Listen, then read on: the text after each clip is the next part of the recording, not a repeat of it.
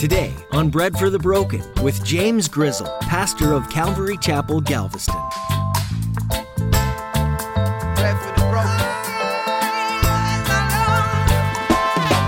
Who cares who your name is? Who cares how many books we've written? Who cares? Who cares? Who cares? Tell me about Jesus. Tell me about Jesus. That's who we're spending eternity with, right? Not famous Christian author or some sort of social media whatever. Spending forever with Jesus. I can make it through this life facing anything because I know I'm spending it forever with Jesus. Just give me Jesus. Just give me Jesus.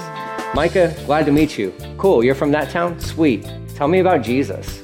Most people chase after celebrities, the stars of film and music and sports. That's who they seek to imitate. Their aspirations of fame and fortune, they're hollow though. In today's message, Pastor James proclaims that in the end, only Jesus matters. In a lost and hurting world, we desperately need Jesus' message of hope. We should desire a back row seat in heaven with our Savior, over a first row seat with the most popular celebrity. Sit at Jesus' feet, listen to his story, and live a life to be imitated. Now turn in your Bible to the book of Micah chapter 1 for today's edition of Bread for the Broken. We need bread for the broken. Give some bread to the broken.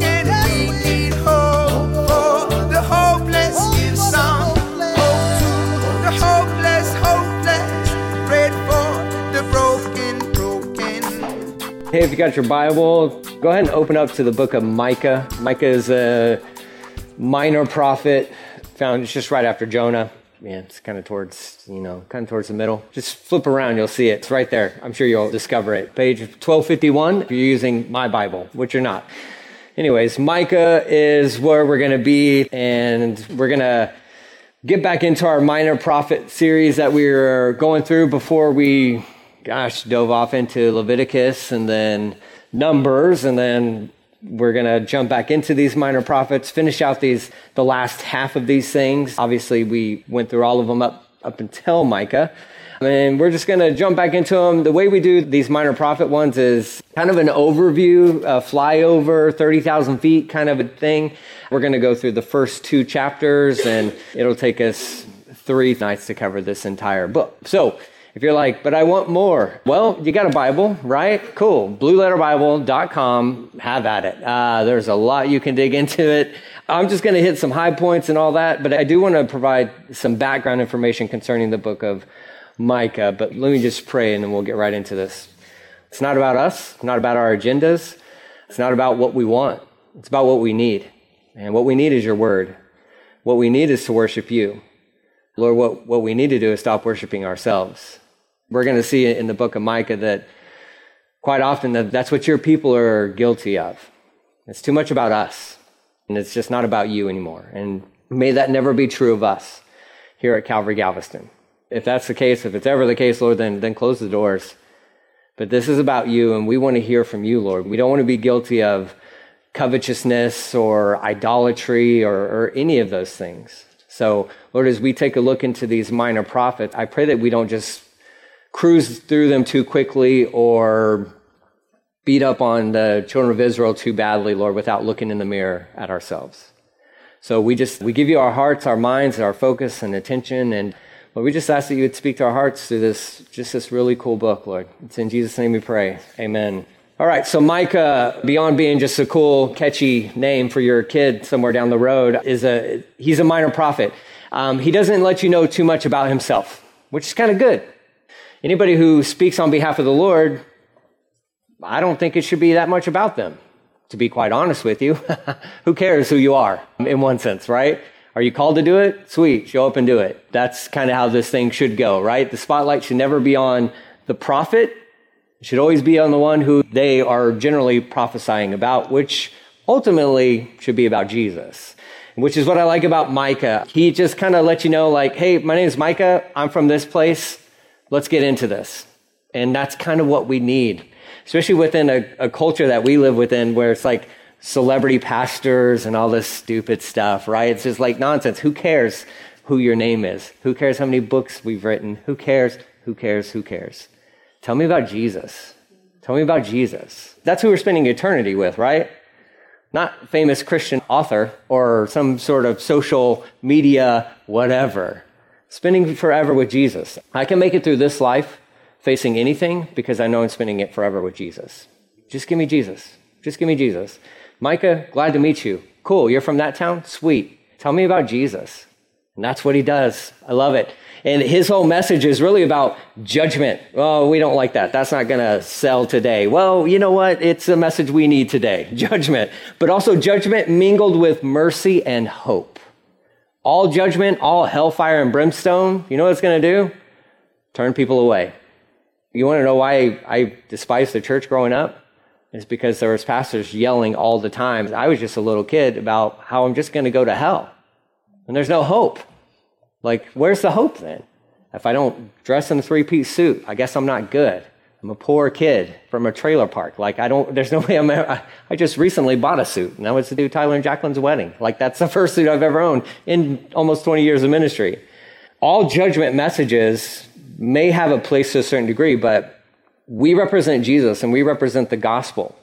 So any messages of judgment should be mingled with mercy and hope. Tell me there's hope. Tell me there's a way. Tell me there is. And the book of Micah lets us know, like, yeah, you did wrong. Guess what? You're going to pay for that. However, in the end, Jesus, he's going to come to the rescue. He's going to come to the rescue. So Micah is writing during a time where it was fascinating. He's kind of a contemporary of Isaiah and Hosea. Okay, so he's kind of running around basically around the same time as these guys. What Israel is experiencing is kind of, to a certain extent, like there's been some invading that's been going on, but financially things are kind of good for some of them. And so they're using that as an advantage to to their advantage to oppress the poor even more than what they were normally doing. So you got chaos in the northern part of the tribes, which he writes to both the southern tribes and the northern tribes. But the northern had been experiencing some turmoil and everything, and it's been chaos for the most part up there. But others, the rich, have gotten richer while the poor have gotten poorer, kind of a scenario, okay? So you got Micah. His name means who is like Yahweh. Who is like the Lord? Really cool name, really cool meaning. What's kind of cool about his book is he starts it off with, the Lord gave this message to Micah, and he ends his book with, basically in one of the last verses, who is like the Lord? Because it's almost like it's Micah, at the end. Who is like the Lord? Nobody's like the Lord. Here he is as a prophet, and he starts it off, verse 1. The Lord gave this message to Micah Morsheth during the years when Jotham, Ahaz, and Hezekiah were the kings of Judah. So Judah is the southern kingdom. The visions he saw concerning both Samaria and Jerusalem. So the Samaria is representing a little bit up north. Jerusalem's the southern part. And so let me just throw out some stuff here. Morsheth was located 22 miles southwest of Jerusalem. It's not really significant as far as a town goes. Oh, little town of Morsheth. Nobody knows, but that's where Micah's from. That's all we really know about it to a certain extent. I mean, you can pull up an encyclopedia and do some research on it, but it's a little town 22 miles southwest of Jerusalem, which means there ain't nothing out there. It's just rocks, a bunch of rocks. That's it. So it's not like some metropolitan town or this cool place to be from. It's just, I'm Micah from a little town that you probably never heard about. That's who I am. And he's like, and I got a message that God gave to me to tell the nation of Israel, so to speak. I mean, because he is going to speak to both northern and southern. And it's not going to be a popular message, but it's going to be a message that they need to hear.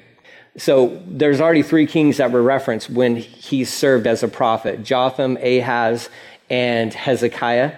And you got basically the time frame here is from 750 BC down to 687 BC is kind of his time frame. So 20, 25 years or so is the best estimate of the length of his ministry.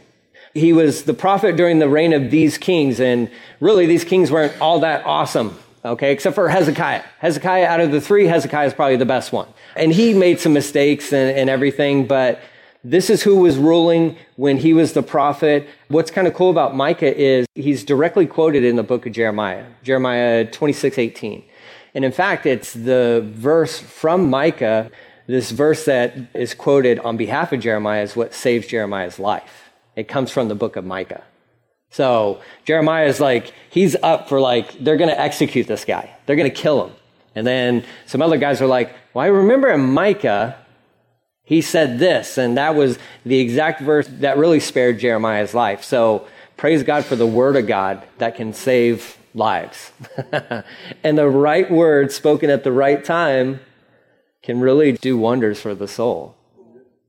The theme, like I said, is judgment and forgiveness.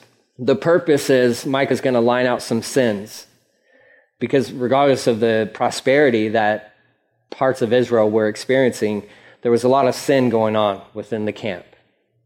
Some sins that are addressed are going to be idolatry, seizure of property, taking property from people, failure of civil leadership, religious leadership, prophetic leadership, the belief of personal sacrifice, the belief that personal sacrifice satisfies divine justice. Meaning well, if I just do the sacrifice, then God has to be good with me. Micah's going to address that stuff later on. Corrupt business practices and violence. These are some specific sins that he's going to address that these guys were guilty of, and that because of that, judgment was coming. Judgment was coming. So here you go. Verse 1. That's kind of your introduction, so to speak. You got a time frame. You got 3 kings that help us to frame out, yes, he did actually exist, and he served within this time frame. And it's all right before everything just kind of crumbles. Verse 2. He's going to use this phrase 3 times throughout the entire book of Micah, whether it be translated attention or pay attention or look at this. Okay, he does that 3 times throughout this book. Verse 2 is the first one. Attention. Look at this. Pay attention. Let all the people of the world listen. Let the earth and everything in it hear. The sovereign Lord is making accusations against you. The Lord speaks from his holy temple. So verses 2 through 7 are essentially like the lawsuit that God brings against his people. Okay? He's indicting them, right? You guys ever heard that word before? Probably not. It's not a common phrase at all, right? Indictments, we never hear those. No, I'm joking. I'm being facetious. That's all I ever hear now.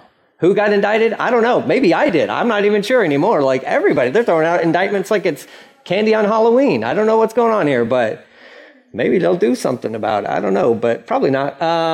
Anyways, God's got an indictment against his people because they're guilty. They're actually guilty of something. So God's bringing charges against them. So here you have this courtroom scenario, and God shows up and he's like, I got issues with you. How are you going to stand in defense against God? You're not. If you're guilty, you're guilty. That's just it. Well, that's the bad news, right? We all stand before a sovereign, holy God, guilty. Guilty. We just are. Born guilty. But praise God, there's a solution to that. The problem is not necessarily you're born a sinner, but there's a way for salvation. The problem is that God is bringing these accusations up concerning these people, is that these are willful sins. This isn't like a sin of omission. I didn't know. This is sins of commission, meaning we knew that was bad, and we did it anyways. That's why God's like, I got a problem with you guys. I've had a problem with you guys for quite a while now, actually. I've shown you grace.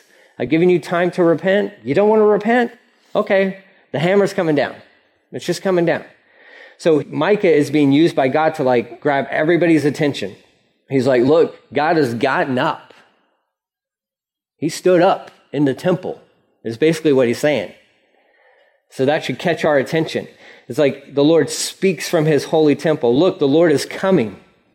He leaves his throne in heaven and tramples the heights of the earth. The mountains melt beneath his feet and flow into the valleys like wax in a fire, like water pouring down a hill. And why is this happening? Because of the rebellion of Israel. Yes, the sins of the whole nation. Who is to blame for Israel's rebellion? Well, certainly not them. I mean, that's our modern thinking, right? Look, if I did something wrong, it's not my fault. Okay? It's just not my fault. I can blame anybody else. I don't have to own anything because it can't be my fault. Who's responsible for the rebellion of Israel? Israel. Yeah, Israel is. He even specifically points out Samaria, its capital city. Or is it the whole nation? Who's to blame for Israel's rebellion? Samaria, its capital city. Where is the center of idolatry in Judah? In Jerusalem, its capital. You want to know who's responsible for your sins? You are. You are. You are. Who's responsible for my sins? Well, somebody else. It's got to be somebody else. It was my dad. I'm sure it was my dad, right? That was his fault. No, it's James's fault. And I don't repent for other people's sins. I repent for my own sins. Nobody else repents on behalf of me for my sins. I got to own my own sins. I stand before the Lord presenting what I have done.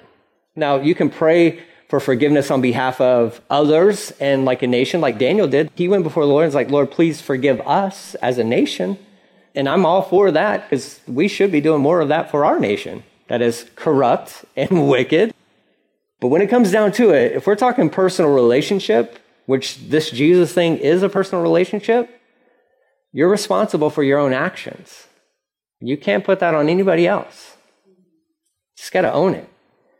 Who's responsible? The capital city, Samaria, Jerusalem. Verse 6, so I, the Lord, will make the city of Samaria a heap of ruins. Her streets will be plowed up for planting vineyards. I will roll the stones of her walls into the valley below, exposing her foundations, essentially bringing her to shame. All her carved images will be smashed as they should be. All her sacred treasures will be burned.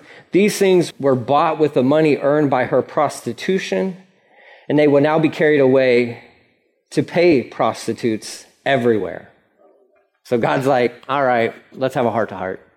This is what you're guilty of. This is what I see, and I'm not happy about it. So what's going to happen is I'm going to send in a nation to judge you. To judge you. There's time to repent. Praise God that there's time to repent. The sad reality is when we just don't. Then we get mad at God for him honoring his word. You reap what you sow. How could I ever get mad at God if I sow consequences that I planted those seeds? God, that you're not fair. Well, did you repent? Did you ever turn away from it? No. Okay. There's consequences. I think that is fair. I don't like it when it happens to me, but it's fair. And so God's like, if you know the history of Israel, he's like, I gave you time to repent. I sent you prophets, and all you do is just kill them. But you don't want to repent. So, okay, well then here's what has to happen. Judgment has to come. It has to happen. You're going to be carried away. So here's, in response to this accusation or indictment that God is laying out before, I'm just going to use the term, the nation of Israel. There's a lament that happens. It found in verse 8. Therefore I will mourn and lament. I will walk around barefoot and naked. I will howl like a jackal and moan like an owl, for my people's wound is too deep to heal. It has reached into Judah, even to the gates of Jerusalem. Don't tell our enemies in Gath, don't weep at all. Just so you understand, this next part, it's poetry, okay? There's a lot of wordplay. It's kind of cool what Micah does here. Don't tell our enemies in Gath, don't weep at all. You people in Beth Lephra, if that's how you pronounce it, which I think it is, it says, roll in the dust to show your despair. Beth Lephra is, so Beth meaning house, a house of dust. So he's using this word, he's like using this location, but he's also putting this thing, go ahead and roll around in the dust to show your despair. You people in Shafir, which it sounds like a Hebrew word that means for beautiful, go as captives into exile, naked and ashamed. Quite the opposite of beautiful in one sense is what this wordplay he's using. People of Zayin dare not come outside of their walls. Zayin meaning to come outside. People of Beth Ezel mourn, for their house has no support, or technically, maybe in your translation, it says their house has been taken away, or it's been taken away or carried off, because Beth Ezel means house of taken away. So he's using these cities and he's describing these things to them. He's like, you're going to be taken away. You're going to be naked and ashamed, roll in the dust. It's kind of could be a reference there to repentance or just flat out just despair. The people of Meroth anxiously await for relief, but only bitterness awaits them as the Lord's judgment reaches even to the gates of Jerusalem. Meroth is connected to Mara, which means bitterness. One byproduct of bitterness that people don't, I think, really understand is anxiety. You let bitterness take root within your heart, I'm going to guess you're probably going to have some anxious moments within your life because the two are like almost, they just work really well together. Your bitterness, and then you turn that into whatever else. So he's saying like people of Meroth anxiously await for their relief, but only bitterness awaits them. So he's just saying what's coming for you guys is just everything that you don't want. Everything, for the most part, these guys think that they don't deserve. He continues on with it. Harness your chariot horses and flee, you people of Lachish, which Lachish is a word for a specific type of horses. You were the first city in Judah to follow Israel in her rebellion, and you led Jerusalem into sin. Send farewell gifts to Moresheth Gath. There is no hope of saving it. Moresheth Gath. And those farewell gifts, that could also be a dowry, is what that can be translated to. The town of Akzib has deceived the kings of Israel. Akzib means to deceive or deception.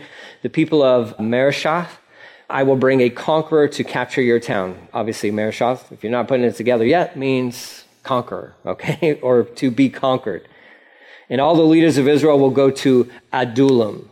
O people of Judah, shave your heads in sorrow, for the children you love will be snatched away. Make yourselves as bald as a vulture, for your little ones will be exiled to distant lands. So here's the lament from Micah based off the pronouncement by God of like, look, judgment's coming, and here's what's going to happen to you. You're going to be carried away in your nakedness and your shame, and you're going to lose everything. You're going to lose everything.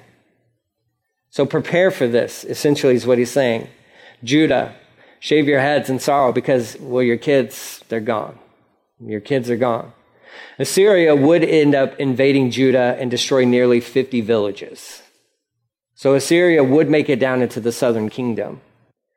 They would destroy about 50 villages. However, they could never conquer Jerusalem, which is kind of fascinating because if you go into Isaiah chapter 36 and 37, God had spared Jerusalem for David's sake, which is kind of amazing. God was keeping his promise to David. Even though Jerusalem is guilty, God preserved a remnant. God's like, you can take all these towns, but I'm not going to give you Jerusalem. I'm not going to give you Jerusalem. I'm not going to give you all of Jerusalem. So he spared that for David's sake. Because God, if he's going to do anything, he's going to honor his word. God cannot lie.